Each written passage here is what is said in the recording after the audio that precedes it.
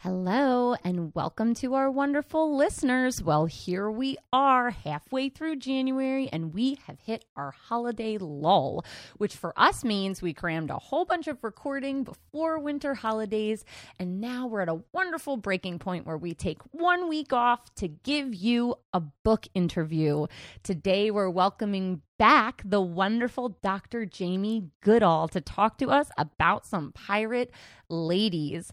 I want to say a special thank you to Vero, Juniper, and Artemis for their email requests. And then, as always, thank you to our patrons, Eric, Misty, Emily, H, Kara, Krista, Rachel, and Leah from #History, Sarah, Joanne, Lessa, Emily P, Rebecca, and new patrons, Elena and Brooke. Enjoy the show.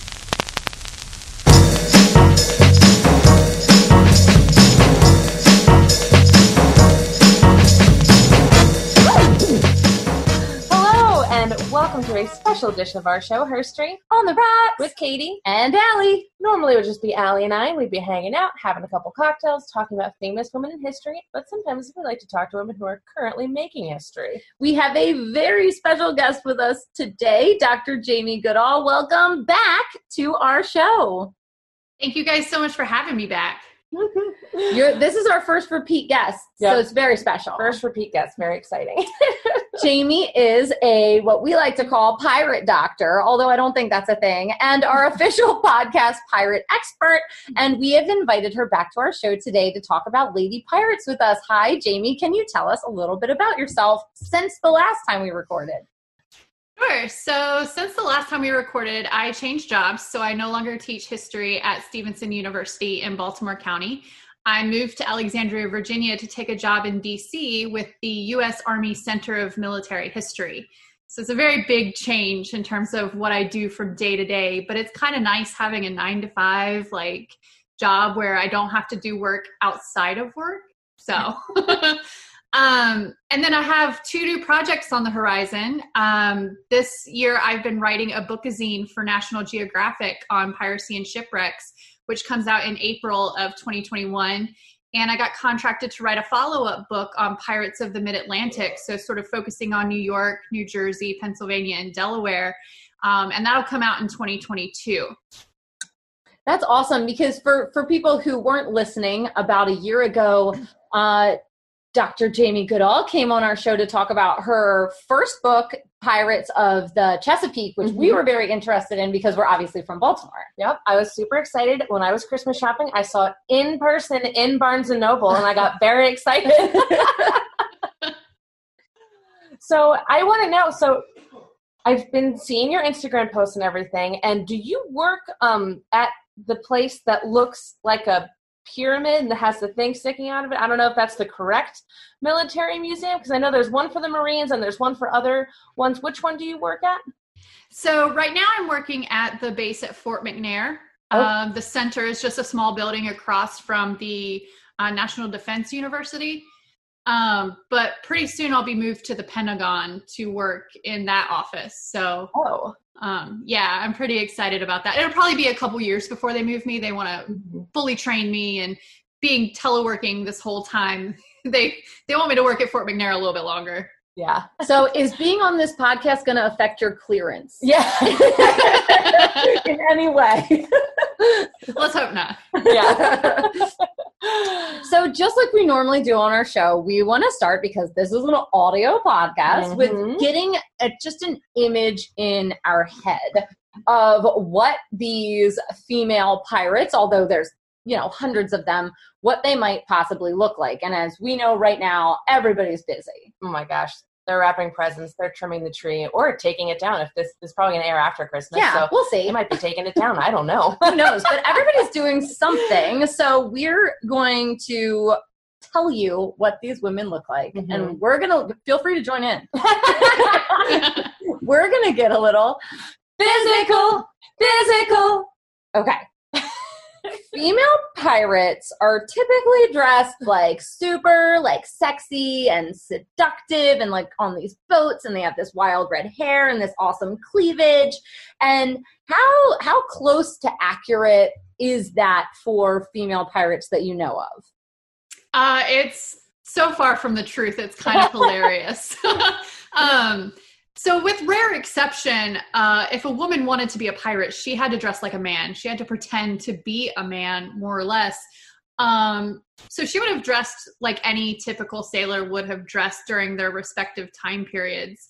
A dress would have been really impractical for ship life, and women were often considered bad luck due to the potential for distractions, of course. You know, you've got lonely men at sea, which would in turn anger the sea gods and cause bad weather. So they wouldn't want to present themselves as a woman. They wouldn't have been allowed on the ship to begin with. But again, rare exception, because Grace O'Malley was able to be herself for the most part. And so when you think of a pirate, you typically think of the 17th or 18th century, the golden age of piracy in the Atlantic world. And you've got a man with like a bandana around his head and a scarf around his waist. And he's wearing tattered clothing and boots. And he looks a lot like Captain Jack Sparrow, right? That's the vision we have. Unfortunately for our imaginations, this look is just as produced as the movies are.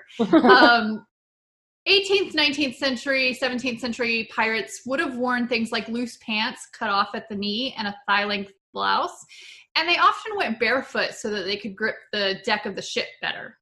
So no fancy boots. That is surprising. I did not expect that. Yeah. I hate being barefoot, so I would not have been a pirate. This girl loves shoes. I hate shoes. So you suggested a wonderful drink for tonight. I was so excited about a cranberry whiskey sour. Sounds delicious. Which, okay, I named it Shiver Me Lady and then literally realized Shiv Her Me Timber. Wait, What's what? wrong with me? Like, Shiv Her. Oh, I see. like our show is her story. Like on the record. Why didn't I connect that in my head? But I don't know. I like this name. okay, fine. We'll go with Shiver Me Lady. Whatever. Alternate name. The cocktail formerly known as. So this is 2 ounces of whiskey, 3 to 4 ounces of cranberry juice, a third of an ounce of lemon juice, and then a pinch of sugar. How did you make yours? So I made mine sort of off the cuff. I just poured a whole bunch of bourbon into a shaker glass and a whole bunch of cranberry juice into a shaker glass. And I don't have regular sugar, so I used cane sugar syrup to put in and lemon juice. Oh, nice. So, and then I just shook that up, and now I've got a giant glass of it. Wow. Well, cheers. Cheers. That's a full goblet. Cheers. That's a very good goblet of drink. Yeah, this is great. Oh, I love it. I love any Very cranberry festive. cocktail. I really do. It is festive. It looks like a Christmas drink. Yes, it does. So you, after we had our initial talk and we had so much fun and we were sitting in our basement back when we were allowed to talk to each other in person, you had mentioned that there's this really cool book called Pirate Women, Princesses, Prostitutes, and Privateers Who Rule the Seven Seas. And I got it on Audible and I listened to it, and it really takes you like through the history of female pirates. But in the introduction, there is this quote, and I first wanted to kind of start talking about how we feel about it in terms of gender roles. And it said, women pirates are often absent from historical discussion because their existence is threatening to traditional male and female gender roles. How do we feel about that? Is that true to form? I mean, I think this is partially true in the sense that if they were known to be women, they are threatening to traditional male and female gender roles. But like I said, a lot of times they weren't presenting as women. And I think a major reason for the lack of historical discussion surrounding women pirates is due to a lack of tangible evidence. With the exceptions of those like Anne Bonny and Mary Read, they're largely absent from the written historical record. And so a lot of what we know about the few female pirates we do know about, it comes from legend and lore and oral history traditions, which means that historians use that information, but without written evidence or some sort of material culture evidence to back it up, we don't want to present it as fact necessarily. But there's been renewed interest in women pirates. Historiographically, gender history has come back. Like it's really big, race, gender, and class. And right now, of interest to you guys, talking about lady pirates, Dr. Rebecca Simon, who's a fellow pirate historian, she's currently working on a monograph about Anne Bonny and Mary Read. And she actually just came out with a book called Why We Love Pirates, The Hunt for Captain Kidd and How He Changed Piracy Forever, which might be of interest to people as well. That's so interesting. And I was thinking while you were talking about how we just don't have much evidence, it kind of reminds me of how, like, you know, people are like, oh, like, where are all the female spies? And it's like, well, if they were successful, we didn't know about them. Because and, like, you know, I feel like a lot of these female pirates, like, tried to get on board, like you said, like, dressed as men and, like, trying to kind of pass. So I wonder if that's a big part of it, too, is, like, yeah, they were successful, so we never knew they existed. Yeah, and I think the book did a good job describing, like, okay, so female pirates weren't just, like, pirates in, like, the namesake. They were women who had joined the Navy, and they were women who were fighting to, like, take back the throne that they thought they had lost because their father died and they didn't have any brothers, and they're like, that's mine. So they're, like, fighting this battle, and it, like, starts with that and, like, that Grecian history all the way up to, like, women who are sex workers and, like, trying to make a way for themselves.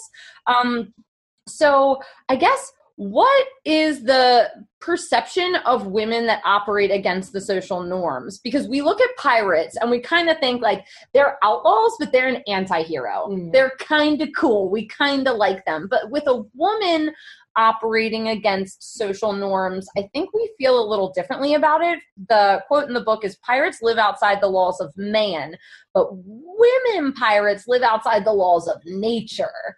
And therefore people aren't ready for it. Yeah, I think that's largely true, mostly because our perceptions of women pirates, like you said, we have the vision of them as these scantily clad, bosomy women who are out there with these swashbucklers. We have to sexualize them in order to accept them in that role. We can't look at them like Mary Read, who very clearly dressed as a man, had been raised as a boy. She was raised as Mark Read. And, you know, so we have to hypersexualize them in order to accept them in that role. You even see that in the Pirates of the Caribbean films a bit, you know, with Elizabeth and the corset scene. Like, we have to put her in a particular place in order for her to be accepted. Yeah, I would absolutely agree that we're like looking at, you want the woman to at least look feminine, right? Like, if she's not going to act feminine, you want her to at least look a certain way if you're going to put her into, like, this fictional context. And it's like, you wonder how many people slip through the cracks. I'm sure hundreds. Yeah, because I felt that way. I've only seen one episode of Black Sails, and I think it was the first one. I was like, wow, there are a lot of boobs in this show. It's like they go to, like, oh my gosh, what is the island? Tortuga. Tortuga, yes. They go there, and then it's just, like, all sex workers, and, like, they're also kind of, like, robbing him, though, and, like, it's just, like, a whole lot all at once of, like, all right, we have to show sexy ladies to draw the people into the story. Yeah. I feel like at the end of the day, sometimes when you make pirate movies, like, you know, or whatever, you depict pirateness, if you don't have the hot ladies, and it's just a bunch of, like, weird, gross men on a boat, which is probably what it was in real life. Stealing things. Yeah. lots of theft. Yeah. But in the greatest way. So I think let's start talking about some ladies that we have covered on the show. And Katie and I regularly tell people we are not historians, but we do our very best. So we've talked about, we did Anne Bonny and Mary Read on an episode together way back towards the beginning, and we did Ching Shi as well. And I think maybe let's start talking about her because she was a sex worker. So, you know, she's arguably the most successful pirate of all time. She runs a gigantic fleet. She's got, you know, she's in the 1800s, which is like the golden age. I think that's the golden age of piracy, or is that after? That's it. Golden Age is about 1650 to 1730. Okay, so somewhere in there. But what makes us not look at her as a pirate? Is it because she's from China? Is it because she was a sex worker in the beginning? Is it a timing thing? Like, I feel like I didn't know about her until I started this podcast. Yeah, I think the fact that she began her career as a sex worker prevented many people, contemporarily and at present, from taking her exploits seriously. But another reason we tend not to focus on Qingxi is that when we in the Americas, particularly, or Western Europe, think about piracy, we focus on the Caribbean and that golden age between 1650 and 1730. So we aren't looking at the pirates who terrorized the China seas. And so the focus is on those famous men like Blackbeard and Captain Kidd and Black Sam Bellamy. But as you noted, Qingxi was an incredibly powerful pirate leader. And I think that as we become more accepting of sex workers as individuals with talent and rights, that we might be taking their exploits more seriously, historically and present. Yeah, because I mean, when I was looking into her, like, I really liked her. Yeah. Oh, absolutely. She was the one that was like, I do not tolerate rape. Like, I'm going to nail you to the ship. Yeah, well, and it also shows that you can make hard and fast rules like that of like, hey, we're pirates, but we're not that kind of pirates, and you can still be successful, which I think is why I loved her so much, is that, like, people think that if you put women in charge, they're going to change the rules and run the ship into the ocean ground, you know, without respecting the fact that, like, well, maybe those ideas are good. You know, maybe if you put these hard and fast rules of like, yeah, we're not going to be raping the women in this town, then like it can actually produce better pirating. She's early Khaleesi. Absolutely. Before she went off the rails. Yeah, I mean, she even had a rule that if a pirate married one of the concubines or women that they captured, that he had to remain faithful to her. And if he didn't, he was punished for that. So she had a lot of very interesting rules. But I think Qingxi was very smart in that she operated in a still very patriarchal system. Women in China were losing a lot of the rights that they had originally had during this time period. A lot of that was being eroded as the patriarchal system was taking shape. And she marries Qing Yi. So she becomes Qing Yi Sao, wife of Qing Yi. But then after his death, in order to secure her spot as pirate leader, she marries her stepson, Chang Pao. So she's still operating very much in that patriarchal system, and she does it to her advantage. So that even after she surrenders, women weren't supposed to remarry after they were widowed. But she petitions the Chinese government, and they accept her stepson as her new husband. And he's taken a position in the Chinese government. And so she's able to maintain some semblance of power even after surrendering her pirate life. It's so interesting that a pirate is allowed to petition the government for something. It's totally separate. Yeah. But the government would be like, hold your horses. Yeah. Leave us be. Yeah. I kind of like it because it almost grants her more ability to like keep defying the government and stealing and robbing, but it's like, okay, well, at least you're doing one thing appropriately.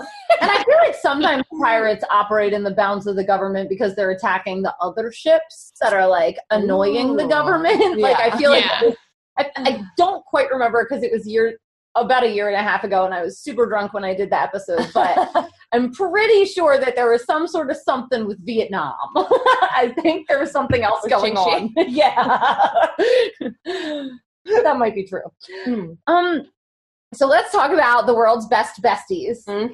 Anne Bonny and Mary Read, which is definitely a story we can get behind. It's a story that people like. It's that very British, Irish pirate realm, I feel like. And so you've got the one that's raised as a boy and the one that's married. They're not quite captains. And then like the famous story is that all the guys get drunk and they have to like fight off the oncoming boat all by themselves. And they're like, come on, boys. That's a fun story to like watch as a girl. Why are we so obsessed with this duo? What is it about them that is so enthralling? I think first and foremost, because they're women and we know them to be women. So that one's kind of obvious, but I think another reason we're so attracted to them is that they were known to be as violent, if not more violent, than their male counterparts, which is unusual in terms of traditional gender norms. As you mentioned, they had to fight off a crew because the rest of the crew was hungover and couldn't fight. They were still drunk in many cases. So I think between their gender and their ruthlessness, we're really attracted to this dynamic duo. But also the friendship that they developed leads many to question whether or not there was some same-sex attraction or same-sex relationship going on there.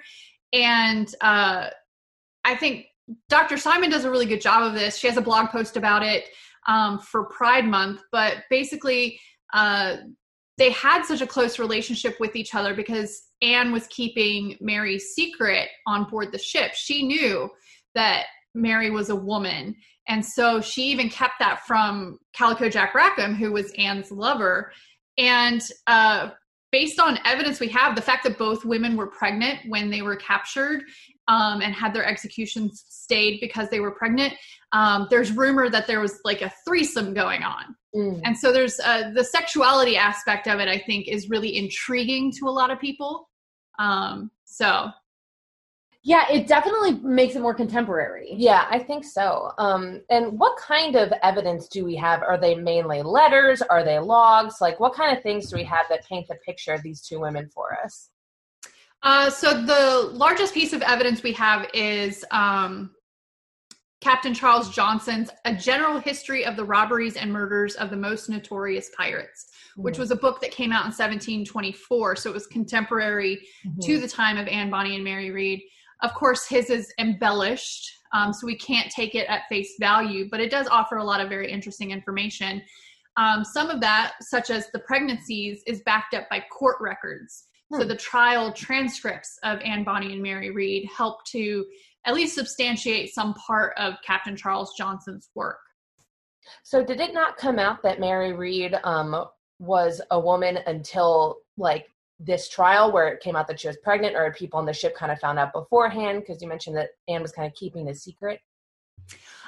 So the only person, at least as far as the records go, that found out that Mary was a woman was Calico Jack Rackham, because he became incredibly jealous of the time that Anne and Mark, who he knew her as Mark, were spending together. He thought Anne was cheating on him.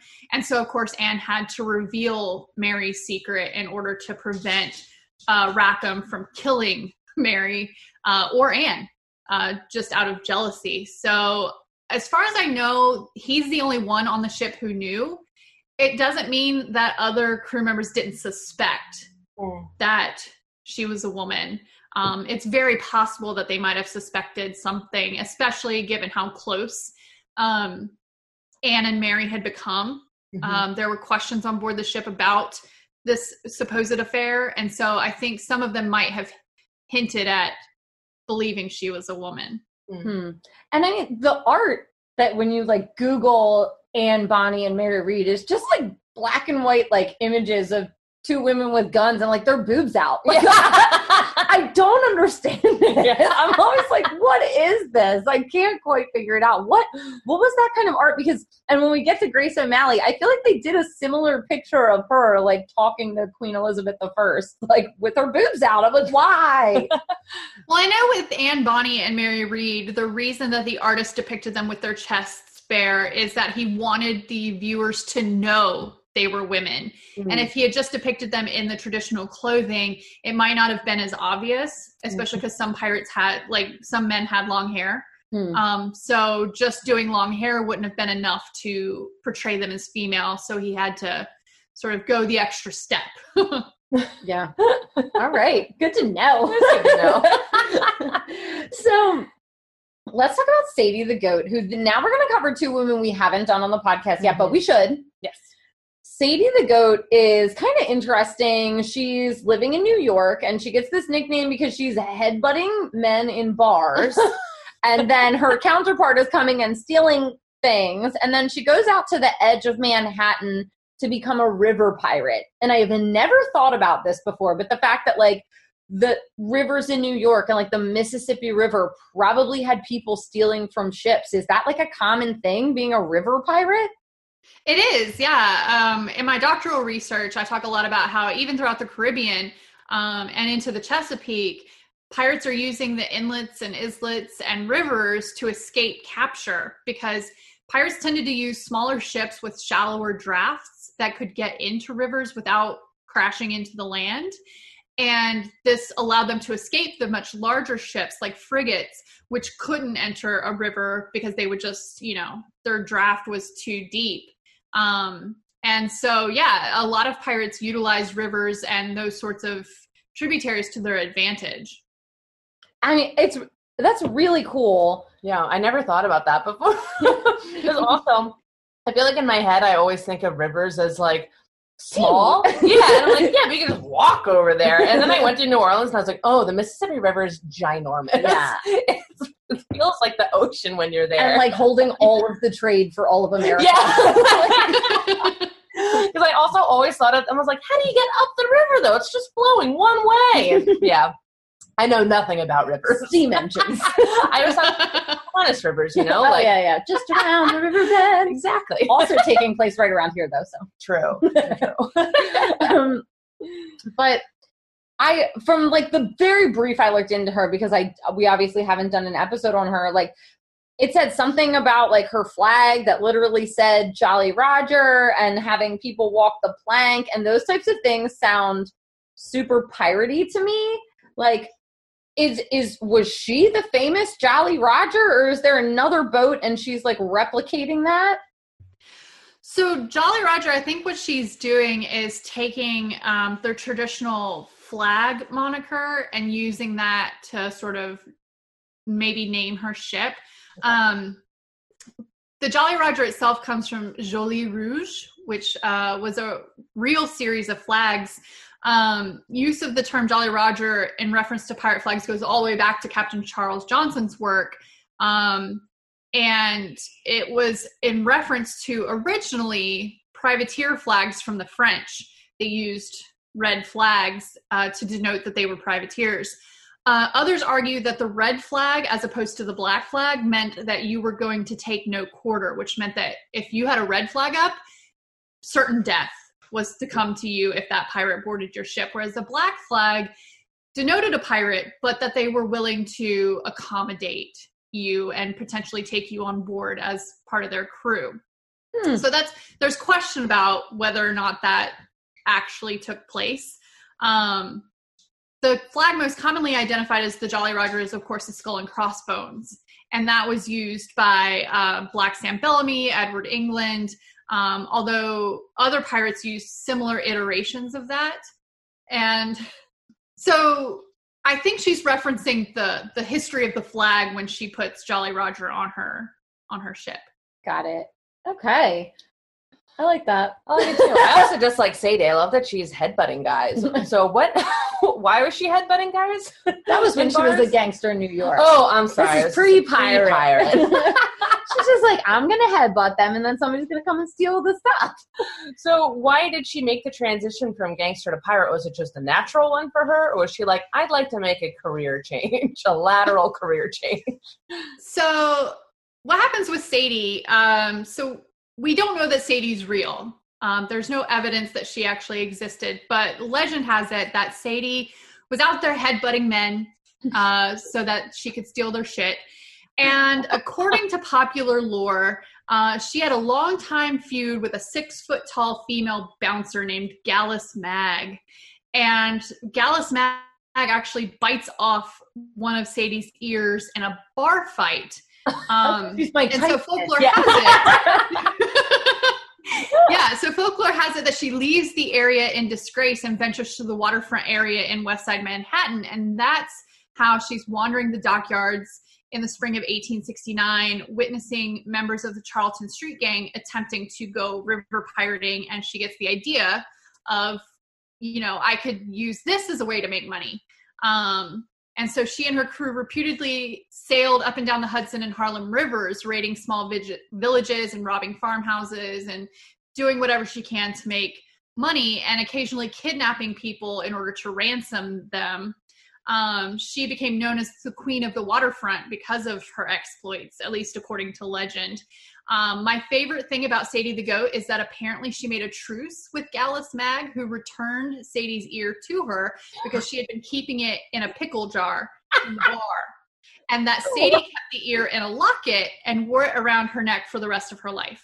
These women are wild. Sadie, yes. I love that. Get your ear back. Oh my gosh. I'm also very interested in this like notorious female bouncer. Yeah. This is like crazy pirate gangster roadhouse. She sounds to me like Miss Crunchable.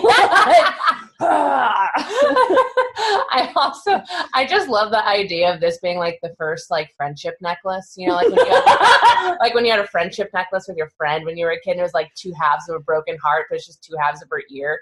That's what I. That's how I imagine the story. 2 ears. Yeah. Ew. I love it. Two rotting ears. Goodness. Sadie and Mag. Friendship for the ages. Oh, man. So I think maybe arguably the most famous female pirate, and one we haven't done yet, is Grace O'Malley. And I think, you know, she checks all the boxes. She's Irish. She's supposedly got this red hair, or at least all of her pictures do. You know, she's working for Queen Elizabeth I, practically. So how common was it for pirates to actually work for the government? It was pretty common during periods of warfare in particular, or when a government was not technically at war, but was trying to harm the government of another nation. So Queen Elizabeth I uses pirates to her advantage. They're called the Sea Dogs, and technically they're privateers because she grants them a letter of marque to disrupt the shipping and trade of the Spanish. Now, a lot of them, of course, operate outside the bounds of their letter of marque, and the Spanish don't recognize the letter of marque, so they are no better than pirates to the Spanish. So Queen Elizabeth I, she's using these sea dogs because England's Navy isn't very well developed at this point. The English Empire is not very well developed at this point, and so the sea dogs sort of help her to scope out and seize territory and enable her to build the financial security of the English Empire. I mean, her dad was too busy killing his wives. Yeah. really focus on building the empire. Yeah, I just found it so... Grace O'Malley, when I was reading the book, and just there's like almost a whole chapter about her and how she wouldn't bow to Queen Elizabeth I because she was from Ireland and she didn't recognize her as the Irish queen, even though technically she kind of was. Like, it was interesting how they kind of had this woman-to-woman talk where they had to speak Latin because Grace O'Malley didn't speak English, and then I think something about Queen Elizabeth didn't speak her native language, which I'm sure was some sort of like Gaelic. Gaelic or Celtic Irish language. And it was just neat how it's like they struck this woman to woman, like, here's what we're going to do about this. And like, we're going to make a deal together, because it's like Grace O'Malley is the ultimate working mom. Queen Elizabeth I is the ultimate, like, I'm not getting married. You can't tell me what to do. I'm the virgin queen. Like, it's interesting to me how they struck that deal. I don't know anything about her other than that. I just said everything I knew about Grace O'Malley. I love Grace O'Malley just because she's such an interesting person. So a lot of what we know about Grace is also legend because we don't have the written evidence for it. But a couple of legends surrounding Grace's existence. The first is that when she was really young, she wanted to join her father on an expedition.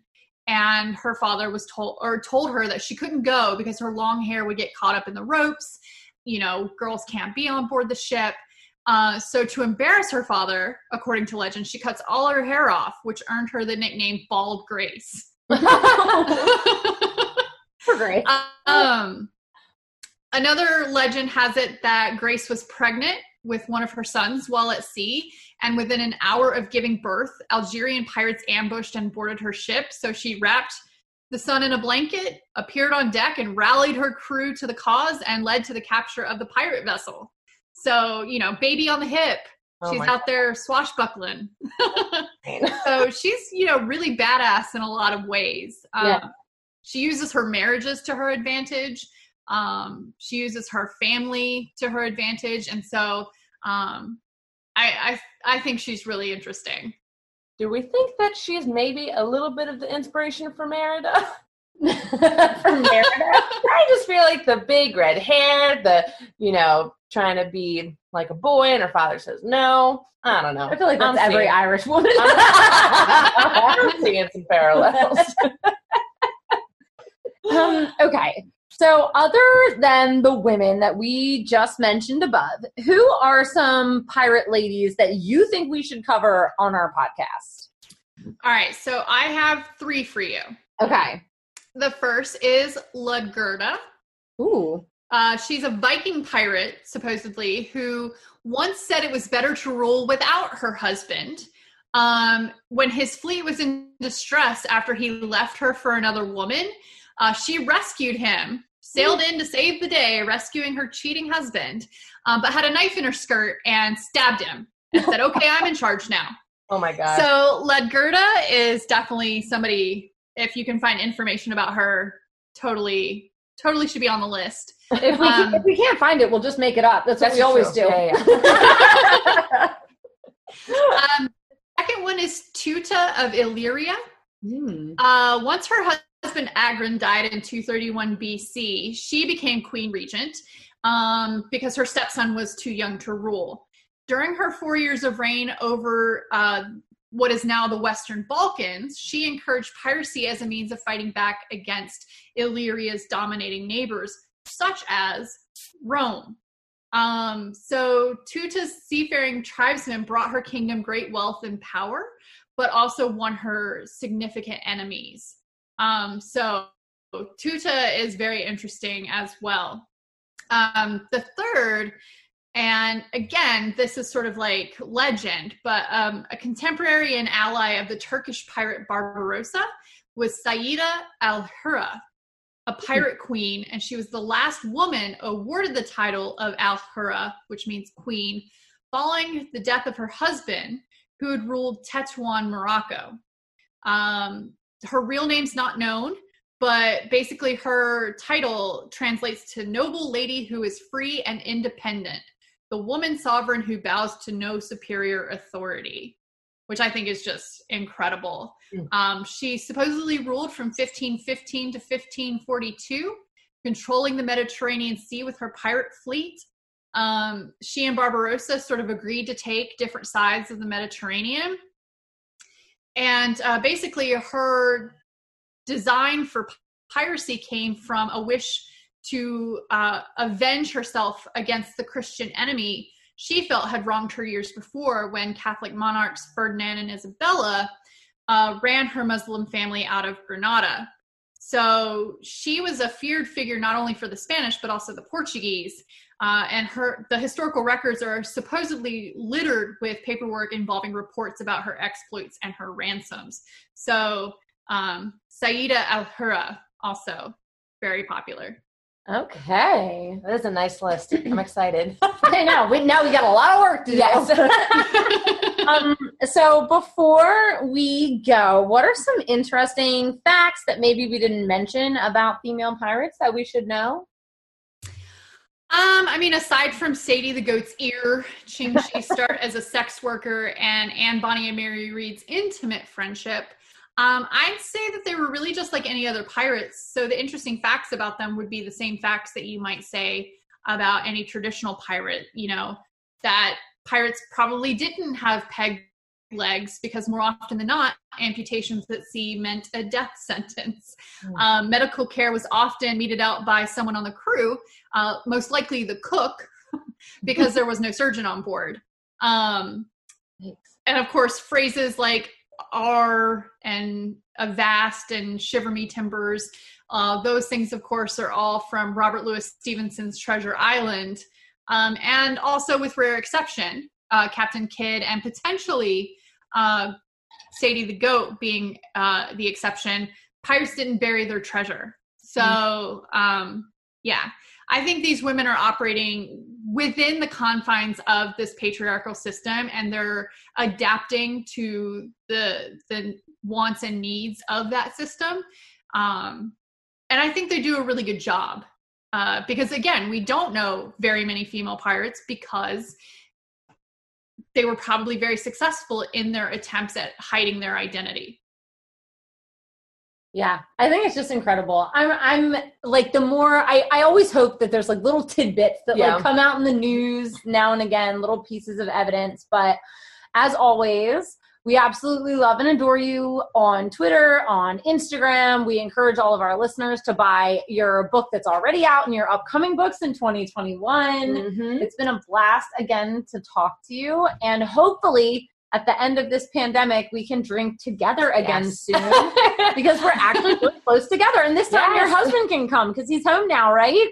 He is home now, yeah. Yeah, last time he was away on military duty, I feel like. Yeah, we don't know what the world is like, but it's something like that. Well, we're glad he's home, and we're glad that you have this new awesome job. So really quick, can you tell our listeners where they can find you online and your book in stores or online? Yeah, so on Twitter and Instagram, my handle is the same. It's at La Historienne, which is just L_HISTORIENNE,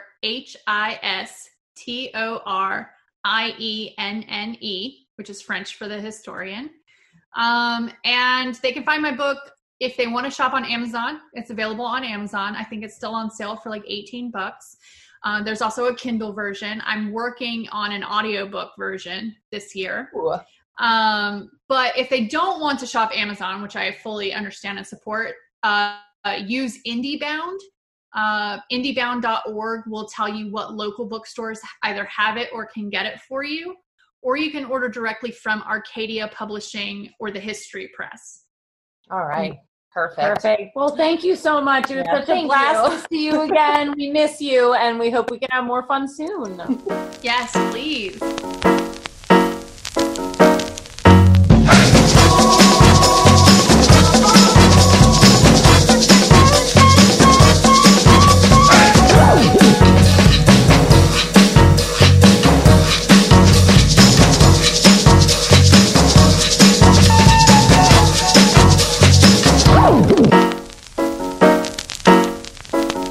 You've been listening to Her Story on the Rocks. We are independently produced by 1986 Entertainment and proudly recorded in Baltimore, Maryland. If there's a woman in history you would like us to cover, you can email us at herstoryontheRocks@gmail.com. You can also message us on Twitter or Instagram. We post all of our cocktail recipes on Tuesdays so that you can go get all the supplies you need and drink along with us. See you next week. Bye.